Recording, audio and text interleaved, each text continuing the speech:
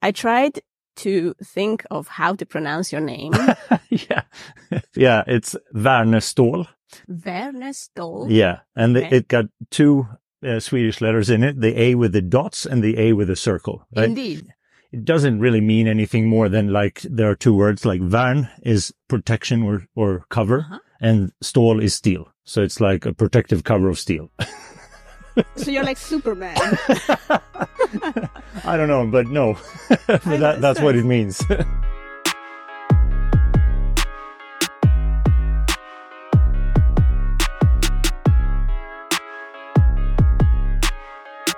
So, Pontus Wärnestål. Yes. Welcome to the podcast. Thank you so much, Julie. We are back in the forest, again in the Buddha Hills. This is a privilege to have a wonderful guest with us, all the way from the far Sweden. Yeah. And truth to be told, we only met 2 days ago, right? Yeah. Got acquainted, and the conversation that we had over dinner just struck a chord, and I thought it would be wonderful to have you and hear your opinion and your experience on the field. So maybe give a little introduction of who you are and your background. Okay. It's really great to be walking here, and it actually ties into who I am because I really like hiking and walking in nature. So this is perfect. I actually thought of You fit right in. Yeah, I really, really do. And I feel really comfortable walking and thinking at the same time. So, you know, the old, like, I think, therefore I am. I'm like more, I walk, therefore I think. Yes. I'm from Sweden, and I'm currently splitting my time between the university in Halmstad, where I am a deputy professor in information technology, focusing on everything UX service design oriented, but with a particular angle on AI and how that affects our craft.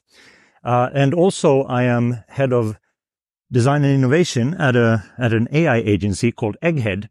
It's a smaller, newly started company in Gothenburg on the west coast of Sweden. And we do consultancy work where AI and machine learning is at the core of what we do. Where did the name come from? Egghead? Yeah. Yeah. So Egghead is actually, in 1950s, Egghead was used instead of nerd or geek. Oh, I didn't know that. No, in English? In English, yeah. Really? And we spell it like, it's kind of a jokingly that we are very efficient. So we spell it E-G-H-E-D. I saw Egghead. that. And this strikes a chord with me because I'm a computational linguistic. We use the phonetic, in the logo. So Egghead is the phonetic rendering of Egghead. Wonderful. Yeah.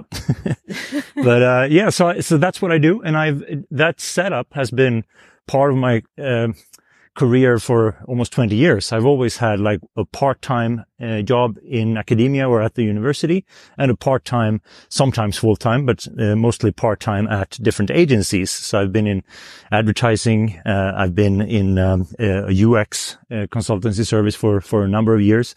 And now I'm at this AI agency.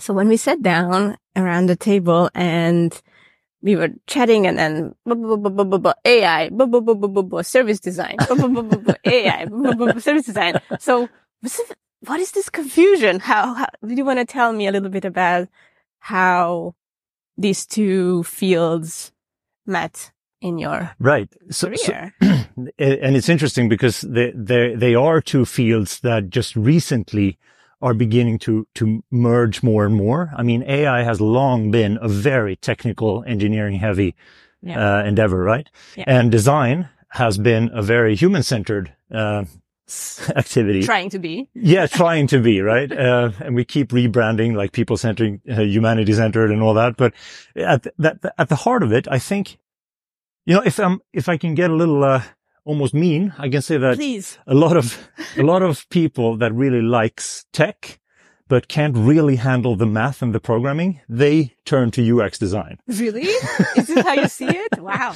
No, I don't see it like that, but I've noticed that a lot of people are really interested in technology, but when it comes to programming, they're not that interested in the underlying models and the backend systems and so on. And I have, since I've started introducing AI to designers, they recoil as soon as I start talking about functions, algorithms, data, all that kind of language scares them off a little bit. Really? Yeah. But I mean, obviously, as a designer, you don't need to know the math behind it. Yeah. But you need to understand AI as a design material, if you will. Absolutely. What does prediction and computation mean for how does it impact the user experience? That's where I think now that AI is becoming more and more commonplace, I think we have an opportunity and a responsibility as designers to sort of, with a critical eye, see what we can do with that design material. Like when I released my book, it's 2 years ago now. Some of the designers that read it and I talked to and discussed the book with them, they sort of said like, yeah, so if you're interested in AI, then this book is a great asset for you as a designer. Yeah. And I'm like, yeah, but it's not optional to be interested in AI, right? And it's not like I want to evangelize everyone should use AI. It's just that, can you name one product that don't have any kind of data or machine learning aspect to it? It's hard to find products today that are not affected by data streams, are updated, have personalized recommendations. Any e-commerce system have that, for example. Hopefully also the people who work there understand that. I think the general understanding of AI is low. And I also think there's a problem with the concept of AI because no one can really define what it is and what it isn't. AI is like this fluffy word that we use. And it also the fact that we tend to push the definition of AI forward as we uncover more and more things. So, and that has been, I mean, John McCarthy, one of the pioneers, in the 50s, he already said, like, as soon as it works, no one calls it AI anymore. Right? And that's right. Still true today, that like relational databases, regular SQL databases in the 60s were part of AI research. And now we don't consider that AI, of course, because we understand it so well. And the advancements in what we view as, biological intelligence is also advancing. So that means that whatever machines haven't done yet, that's what AI is. Right? So that means that when we talk about what, how can we use AI, we have to realize that that's a very fluffy concept. That's why I personally prefer talking about, for example, machine learning or large language models or slightly more concrete. So what would be the different definition of AI? How would you help others look at that? Yeah. So currently, like 99% of the value creation in AI, like in products or services, is machine learning. So there, I would 99. say, well, I don't know, but I mean, can you name a classical AI, like a symbolic AI based system? We don't use that a lot today. No. So most of it is data driven based on machine learning. Yeah. Okay. And within machine learning, you have reinforcement learning, supervised, unsupervised, semi-supervised machine learning, and all those kinds of aspects, right? Most of the stuff we see today are based on that. So that's, to return to your original question, what I would say is that an AI system today is data driven. It's often very black boxed. You can't really see why a prediction was made. Which is a challenge for designers. And you need a lot of structured data in order to train a model to do prediction for you. So useful concept, at least today, is if you view your problem as prediction, then today's machine learning can be of great help. And like ChatGPT, for example, that most people think about today. When we say AI, most people think ChatGPT, right? Other than those people who think of these future humanoids who will destroy the earth. Oh, yeah. Okay. So yeah, we can return to the science fiction narrative and the pop cultural baggage we have. That's fine. But, like ChatGPT is, the user experience is insanely good, right? Because you get, amazed by how well it responds. I'm sorry to interrupt you, but maybe it's also because you use the means of communication that you do in everyday life. So maybe that's why it also just increases the amazement factor. I'm glad you're saying that, because in my mind, and I'm sticking out my neck here a little bit, in my mind, ChatGPT is a UX product, not an AI product. But we can return to that. Oh, I love it. Yeah. Okay. So ChatGPT is just prediction. It's nothing else. It's like looking back at the text that has been produced or in the prompt. It's just a matter of stochastically choosing which word will come next. We have a problem with imagining a mind behind ChatGPT, but there is no mind, of course. It's just statistics and producing the next obvious word. How is that different from the human thinking? Okay, so that's a deep philosophy of mind thing. It has to do, I think, and the jury is out, of course, because we don't know exactly what human intelligence is and is not. But I think we need to refer to things like qualia. Do we really understand internally the world around us? Okay. And today's AI does not do that.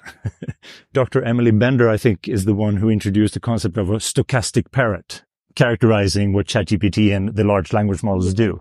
Like, it's just parroting what people have written in the training material, right? So we have a tendency to anthropomorphize all the technology we build. So ChatGPT is really easy to start imagining a mind behind it, where there is none. When you say machine learning, I feel like this expression has become so commonplace that I almost should know what it means. Yeah. What does it mean? Exactly. And that's part of the thing. If you really want to understand what machine learning is, you have to go a little bit into the math. And most people shouldn't have to do that, I guess. So machine learning is basically taking a known set of data. And I'm using the supervised aspect now because it's easier to understand. So you're taking a set of data that a human typically has already started labeling. Let's say you want to make an image recognition software that can distinguish a dog from a cat. Yeah. That means that you put a lot of humans in charge of looking at, 1,000 photos and say that that's a cat, that's a dog, that's a cat, that's a cat, that's a dog, and so on, right? You train a model on those known examples. And this, we call it neural nets. So it's a big model of weights and nodes. So when you then show this system a previously unseen picture of either a dog or a cat, it can guess whether or not it is a cat or a dog. Right? Mm-hmm. So, and that's where the magic is. So you show them a picture it has never seen before, and you get an output saying, yeah, that's a cat. And you look at the picture and it's like, yeah, you're right. It is a cat, right? But it's always a percentage. So you will have to set a threshold saying, like, if you think it's 85% or more certain that it is a cat, then you should say it's a cat. But you always run the risk of having what we call false positives and false negatives. Like, the system wouldn't know. It doesn't really know what a cat is. It just recognizes the elements of yeses and elements of no's. It doesn't know those things either. That's the trick. They don't know what an eye is. It doesn't know what a nose is. That I get. Yeah. So it just knows pixels in a 2-dimensional grid, if we're talking about photos, right? Okay. So it just knows the hexadecimal code of hues of pixels. That's what it knows, so to speak, right? But if you do it at scale, you have to realize that the power of today's AI is about scale. And that's why ChatGPT has scraped all of the internet, basically, and a lot of book repositories, all of Wikipedia, and so on. It's the scale that makes it impressive. The technology per se is fairly brute force processing. Right. But it also means that technology is just as good as the answers that humans once have given it. Yeah. So the basic premise for human activity is still asking the right questions and posing the right questions and using it for, whatever we think is the right reasons. So that's why I think it's imperative that human-centered designers can bring that line of thought to the table, because otherwise I'm being mean again now, but otherwise the tech bros of the world will, we love you guys. will just, and that's basically, if, completely honestly here, like, that's what happened. OpenAI is based on scraping copyrighted materials, right? And it's the same with Midjourney and all that. That's just data theft. Yeah. Right? Because the people behind those services, they perhaps didn't even realize that they were doing copyright infringements, or they did. And I don't know. Right? But the problem is that if you're not trained in seeing those societal and ethical aspects in your work, then of course you're going to make mistakes. And I think engineering education today has too little of those aspects in the curriculum. I was going to say that to me, it really poses a deep problem that very often tech bros, as we title them, as label them, they more often than not come from people who are, let's just say, less eager to communicate with their fellow humans. And this is a hard generalization here. But if you compare it with designers who are all about getting to know the other person's perspective, it's less true about tech pros. Yeah. And then if you roll it together with also legislation or anything about ethical or philosophical aspects and therefore the lack of it. Yeah. What happens in that mix? That's why I jumped on the Egghead endeavor, because I'm the first person with a design background coming in. And, yeah. How long have they been? 1 year. Okay. So it's really early days. To me, it's kind of like I was generalizing before about designers who are interested in tech might not necessarily be interested in math. Well, that the other side of that coin is that engineers are like interested in math, but maybe not in people. Right. Right. And then there, of course, these are hard generalization, and we have people that are a little bit of both, of course. But in general, I think if you're starting like an AI company, then your first thought might not be to hire designers. Your first thought is to hire data scientists and machine learning experts and so on. Same goes for if you're starting a design agency. Your first thought is not to hire data scientists, right? Oh my God, you're speaking from my heart. Yes. I mean, as a sad reality, yes. And I think that's why the new, and I don't know, the last maybe 10 or 15 years, maybe 10 years, the last 10 years, a lot of agencies got bought, a lot of design agencies got bought by banks and insurance companies and management consultants and so on. So maybe there's room now for a new generation of agencies that are more integrating, for example, emerging technologies like AI in their offering. Because as a design agency, at least in Sweden, the tendency was that design agencies started out with a front-end development department, and you had UXers and usability and all things under the same roof. And then I don't know if it's the economy or something else, but a lot of design agencies started to get rid of the front-end development things and outsourcing that to development agencies rather than, right? So we kind of missed to have technological competency in-house.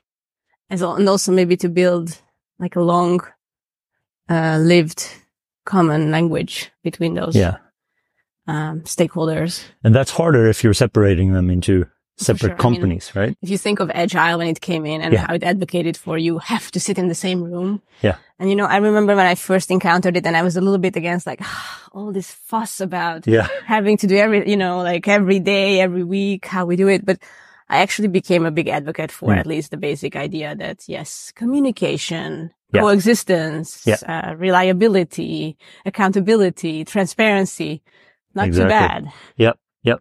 I mean, there are still limits to Agile, I think, in UX, but that's a whole other conversation. For sure. And Agile, just like all the words we use, tend to differ. And I forget who, but I like the expression semantic dragons that fly around. I love it. That's like when words we use tend to shift in meaning over time, and we don't have the same, the semantic dragons flying around and changing and shape shifting. And that's the same thing with Agile. When I started out, like 2002, I was actually a programmer back then. You were a programmer? Yeah, for Nokia. Front end, but still. And that's when, the extreme programming came along with Kent Beck and all those, and the Agile Manifesto came out. And that's a completely different thing than what I feel Agile means today. now I've seen consultancy firms claiming that they're agile. I don't know what they do. Stand up for their PowerPoint decks. Why do you think that that's a contradiction? It's interesting to me. Well, no, not a contradiction. I'm just saying that agile it was a really strict programming thing. It was built by programmers for programmers in order to get code working. That's the original. And then people liked the idea and it's got spread out. And I'm not saying it's a bad thing. I'm just saying that agile, if I went back in time and talked to my fellow peers in 2002 about agile, it wouldn't mean the same thing as it does today. I wouldn't imply that it's bad. The reason why I asked is because to me, already back then, yeah. I mean, I'm not talking 2002, I'm talking 10 years later, 2012. Yeah. But to me, it was already some kind of process management framework rather than something only applicable to programming. Yeah. That's the shift that happened. And I guess in 2012, 10 years had passed and it was not only programmers talking about agile. It's just an example of a natural way of how terminology shifts. It's the same with UX design and interaction design and service design. Like, yes. Right? Let's talk about service design for a moment because I've been waiting for this moment. So around the table last night or 2 nights ago, somebody asked you, how would you define service design? And you said something really concise. Oh, well. And I would love you to repeat that. So what is service design? The spur of the moment I guess I said something along the lines that, you said 5 legs, I think. Yeah, I think the 5 pillars. One of them is that it has to be participatory or co-creative in a sense, right? So you need to embed, for example, domain experts into your team. And it has to be holistic. You need to look at not only if you do a service blueprint or a customer journey map, you can't really say, let's do a customer journey map for system X in our customer's world, right? You need to, system X that you own is just a minority part of their life. So if you just do the customer journey map on that, I would just call that a process diagram and not a customer journey map, for example. So it has to be holistic, incorporate digital, non-digital, all the touch points. And then I also said that it has to have both the front stage and the backstage perspective, right? Because UX design, and I'm using UX design in the sense that I have a feeling it's used now, not necessarily what we meant by it, when Norman coined the term in the 90s. Yeah. The UX design is heavily focused on producing stuff on the front stage, like what is in front of our eyes as end customers of some sort, right? Whereas service design claims that, in order for services to be good, we have to rig our company so we can deliver service in singular, right? Yes. So that means that you have to design the backstage, like you use the organization and the business model as your design material. Indeed. Right? Thank you. I'm sorry. I'm feeling a little bit like, yes, I feel like service design today often has a misconception of just being the front end part of the job. I guess you can probably get a better podcast guest explaining like the theoretical details and backgrounds about this, but I have a sense that the American school of service design is more focused on delivering great services and great customer experiences, and perhaps at the expense of the backstage, like the workers delivering the service might not be as in a good place. Happy, right? And exactly. Satisfied. They can burn out, but as long as you serve the customer, then everything is fine, right? Yeah. But the Scandinavian approach has traditionally been more co-creative and flat organizations. It has focused a little bit on the backstage process because we have that, I don't know, I guess political background. Like in the 70s, Scandinavia was in a different place than it is today, but more participatory, more co-creative. It has deep roots there for sure. Yeah. And this ties into one other, I don't know if it's a foundational leg to service design, but it's a way that it has been applied, at least in Sweden. A lot of governmental organizations or public organizations are using service design. And we're also talking about policy design, for example. And that fits right in with a more co-creative, not necessarily producing commercial services at the end of the day. But I think it also proves that service design is supposed to be driven by value creation at the end. Exactly. And how you do it, it also needs to be sustainable. So it needs to touch upon the back office processes. If you really want to dig into what service design is, I think you should also consider that it has to be somehow based in service dominant logic, right? It has to operate under the premise that value is created in real time. That's why we use the theater metaphor of front stage and backstage, right? Yeah. The theater play you go see a particular night will be unique. And it's not valuable unless you as a spectator take an active part in the performance and you co-create that value while you can't store a theater performance and sell it later, for example. Yes. Service dominant logic is a premise for service design, and UX designers, they don't have to even know about service dominant logic, right? So that's a difference. Still, I see that there's a tendency that you worked as a UX designer for a few years and you're more senior now and you got more experience. So you become more, strategic, and all of a sudden you are a service designer. Yes. But I'm not sure. It's a little bit like, yeah, sure, you can call yourself that, but what does it mean then to be a service designer? It's like agile. It means everything after a while. Yes. So how do you think one can become a service designer? Yeah, that's first of all, well, why do we need a specific profession called service design? That's the first question, right? Yes. But if we decide we do, can I give an attemptive answer to that? Sure. So, of course, I'm talking from the heart. Yeah. But I see with the clients that I work with as a service designer is very often there is just a connecting element is missing from a lot of, let's call it data streams or decision streams, or even either we talk positive or negative or just data or just information flows. They're not linked. And there is no role that helps them link it, because also I don't think that it can be expected from a role that is specialized on one aspect of procedures or of the services or running the business. Yeah. And so that's why I see the value of service design embedded into actually every company. Yeah. In almost, and I would need to think if I can think of an exception, but that's what I see that this role can bring to the table if they create this role and if it's given the authority to link these things, and also if it has the capabilities of doing it in a way that it's useful and it's inclusive. And I agree. I totally agree. So I would agree with you that yes, we need service designers. Yeah.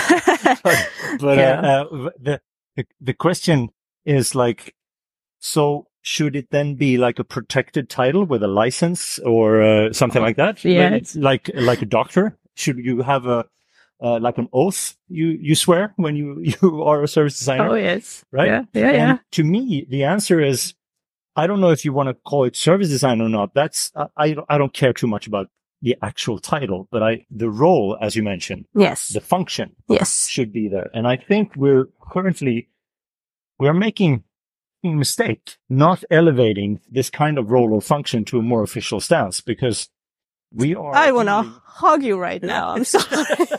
Please keep preaching.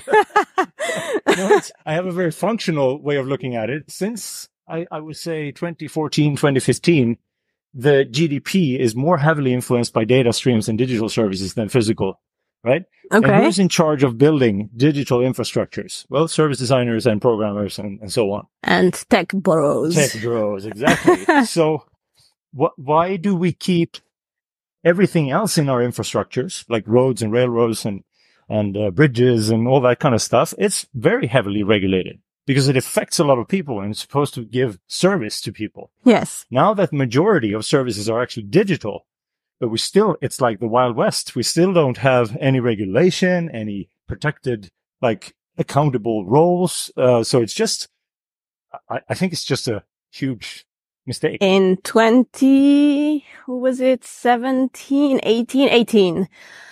I went to South by Southwest. Yeah. Big tech cultural festival. And I was looking out for a workshop on legal, like legislation. They talked a lot about autonomous vehicles and a lot of other topics that were emerging at the time. And I was like, where are the legal guys? And I found a tiny, tiny workshop. Oh, you did? Okay. It was, I mean, that's maybe good, but it's a huge event, right? It's like, it takes over the half of Austin. So, and, and I found this, I just want to tell you that I found this workshop. It was so small, it didn't even get a room. Okay. So it was held at the end of the hallway in one of the big conference spaces. And we were maybe like 10 people. Yeah.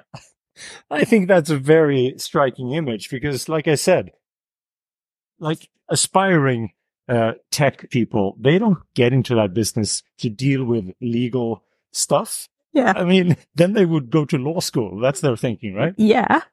Yeah. And that ties back to like circling back to AI, right?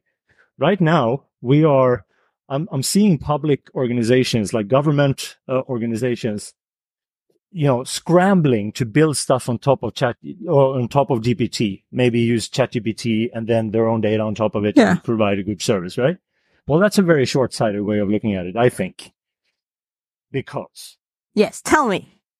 Why do you think that? Well, there are several reasons. First of all, it's tech based on data theft. That's not a great foundation to build something on. Yeah. Second of all, you're putting all your service eggs in the OpenAI American basket, which is also a big warning sign. And also, they are not really famous for data protection. Right.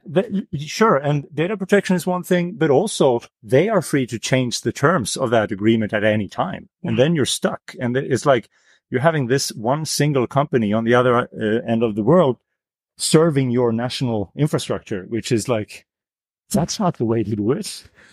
So I'm sorry.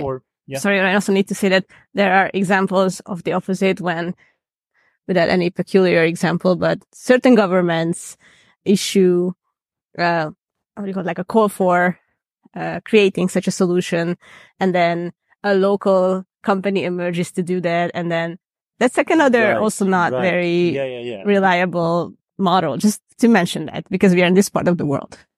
Sure. And in a conversation like this, we always have to have like almost exaggerating the points. Yes. Of course you can build useful stuff on large language models. That's not what I'm saying. But I'm saying is you should be a little careful in assessing, like, should we put everything in this single company's as in what you put in there. Yeah. And if you look at AI and data as infrastructure assets, and I don't think a lot of people do that. Yeah.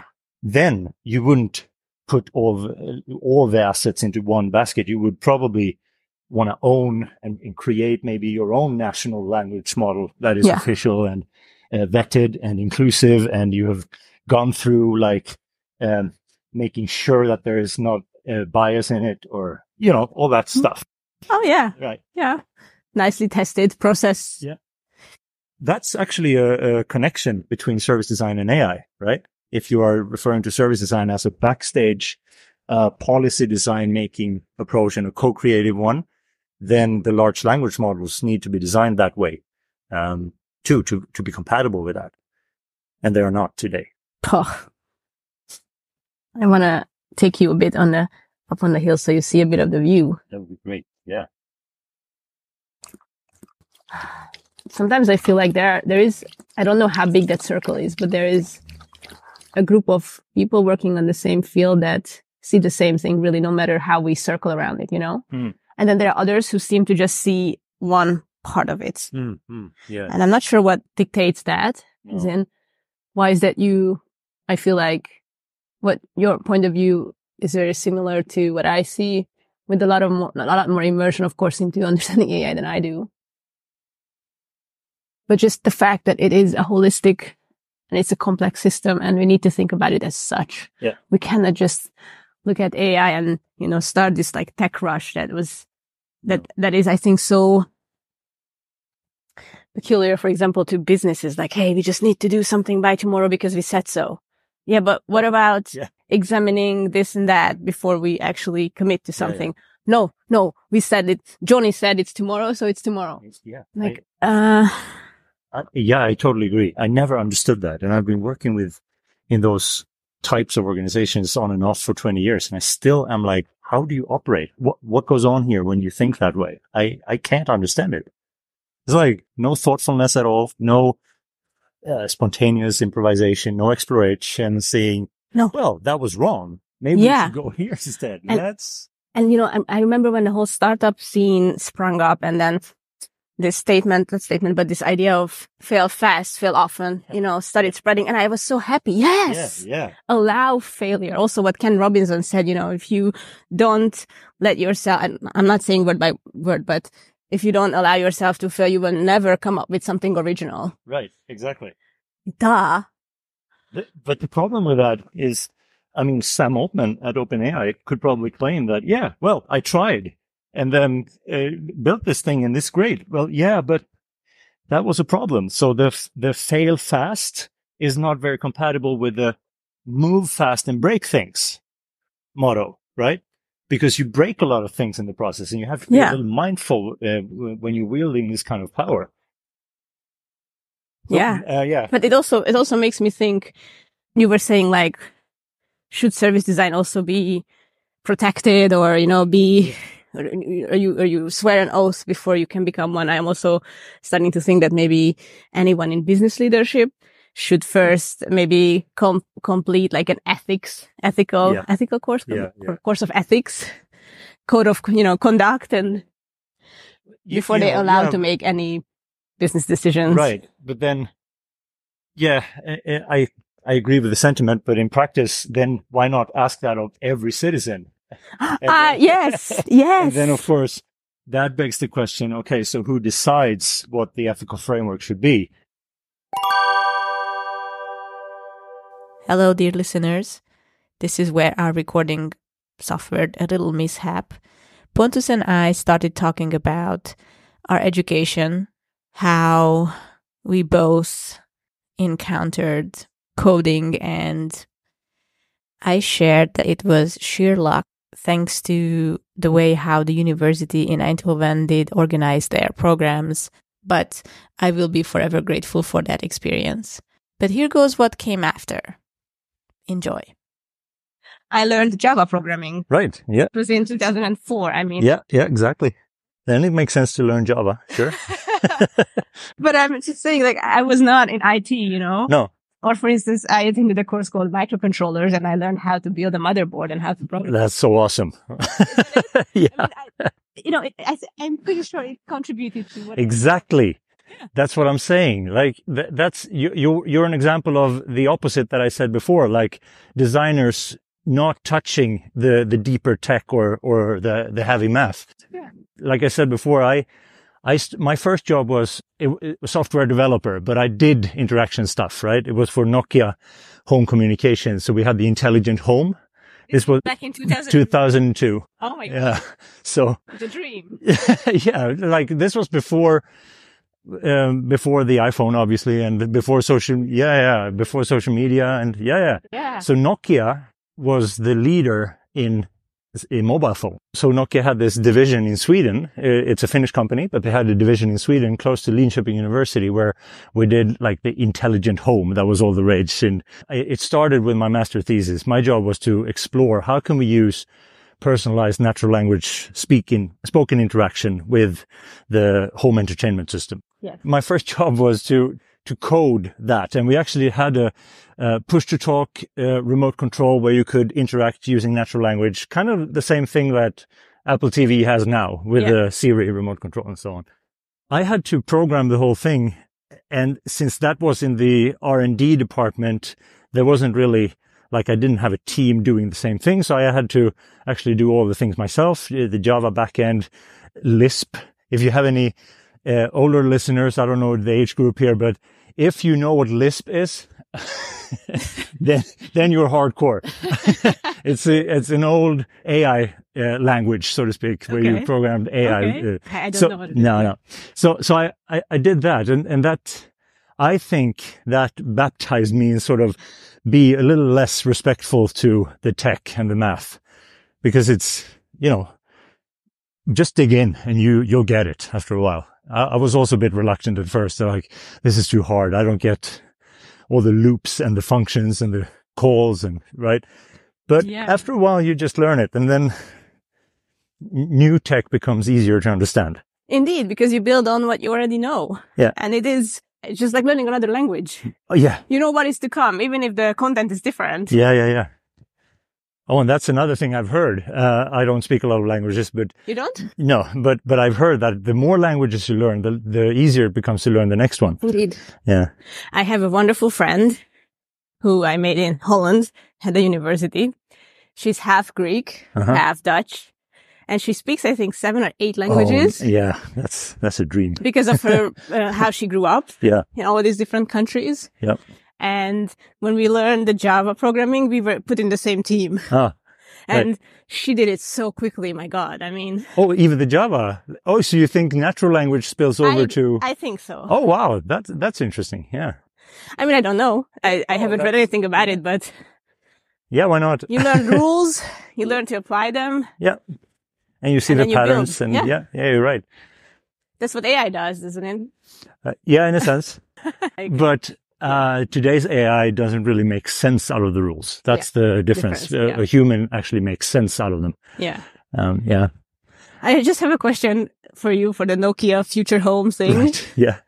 So did you guys have this future scenario in front of your eyes that your fridge will notify you that the milk is running low? Yeah. And then it will be connected to your car and it will signal it. And then the car will be connected to the map where you are. Yeah. And where's the closest supermarket? And it's like, I've heard those scenarios on and off for 20, 30 years now. And I'm like, that's not the issue I want to solve. It's like if the milk is running out or not, I can handle that without tech, right? But in making sure that we have, solving environmental issues, that would be a better thing to focus on. For example, I'm a little tired of this. Make, what do you call it? Make those, like, really everyday nuanced chores a little better or a little more delightful. Yeah, sure, you can do that, but it's fairly uninteresting, actually. Yes, who cares? Yeah, I mean... that eats up less of your energy than maybe trying to save the planet. Yeah, and I'm not saying that you should always only look for the bigger questions, because I think we can do a lot of things using tech in other domains as well. I'm not advocating for that. You should always solve, save the planet kind of things. That's unrealistic as well. But the smart fridge, I never understood the real value of that. Who do you think came up with that first? And then I think the rest were just following. Yeah. There was some guy who had a problem with his milk in the fridge, I think. And it's also a concept that is, of course, easy to explain. And you can see that, of course, that could make my life easier and blah, blah, blah. But is it important? Yes. So how do you think that applies for the scenarios that we talk about for the future of AI today and, versus what the future might bring? So, do you know Ada Lovelace? No, I'm sorry. So, that's your computer history lesson for today. Okay. That's the mother of separating instructions from the machine. So basically hardware from software, right? Yes. And she and Charles Babbage, they were working on this analytical engine, a generic engine that could take instructions and process them. Okay. And this was, of course, in 1840, 1820, something like that. Okay. So Ada Lovelace had a very expansive mind, right? And she, not only that, she also envisioned that she wrote in one of her letters something like, this machine could create scientific symphonies of music.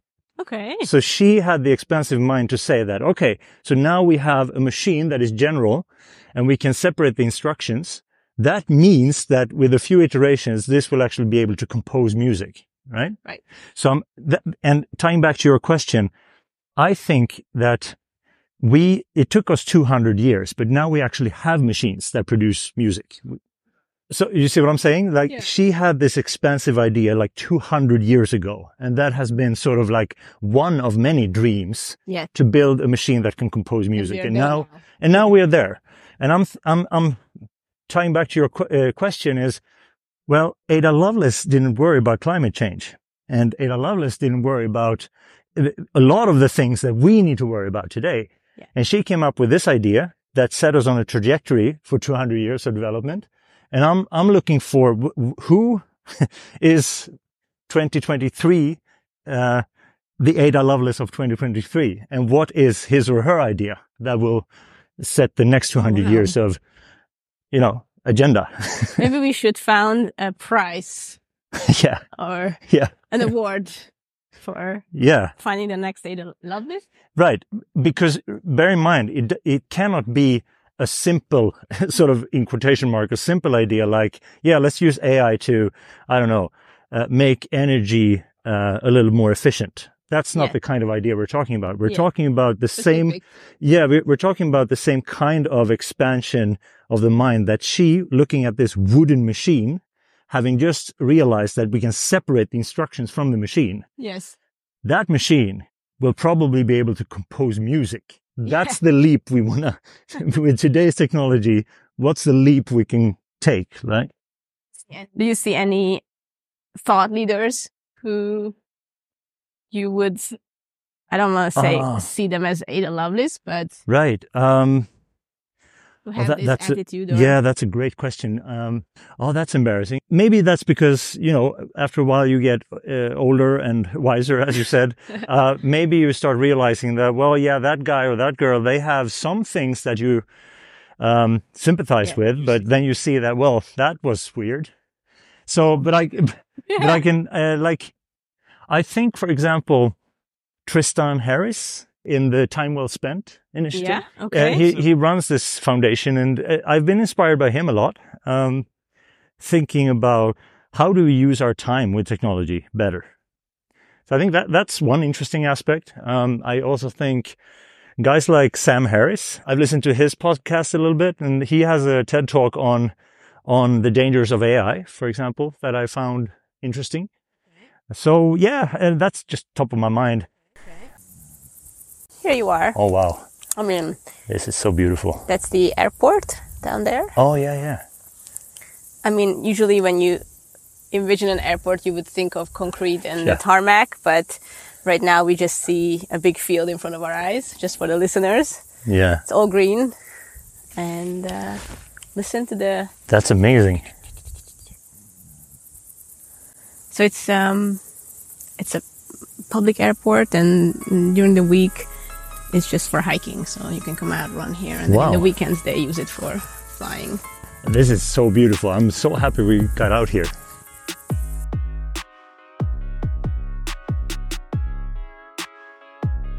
Hey guys, this is where this episode ends, because Pontus and I had a long walk with a really rich conversation, but we also want to let you go about your day. If you're curious to hear how it continued, come back and listen to the second part of this episode, which is published together with this one. You can time the listening of it to your own convenience. Thank you for listening today. This episode was produced by Aniko Fejes and Juli Mata. It was recorded on our favorite walk in the Buddha Hills near the Three Border Mountain Airport. If you ever come to Budapest, let us know. We will be happy to point you to where these walks are taking place so you can have your own hike and experience it for yourself. Should you have any thoughts, questions, or comments on the topics discussed in the episode, feel free to chime in. You know where to find us. It's path.puddles.products on Instagram. Leave a comment, send us a DM. However you like to get in touch, we would love to hear your opinion. You can also find Pontus on LinkedIn. He is open and happy to be in conversation with all of you guys. Original music by White Hot from freebeats.io. Have a lovely day, or hear you in the second part of this episode. Bye.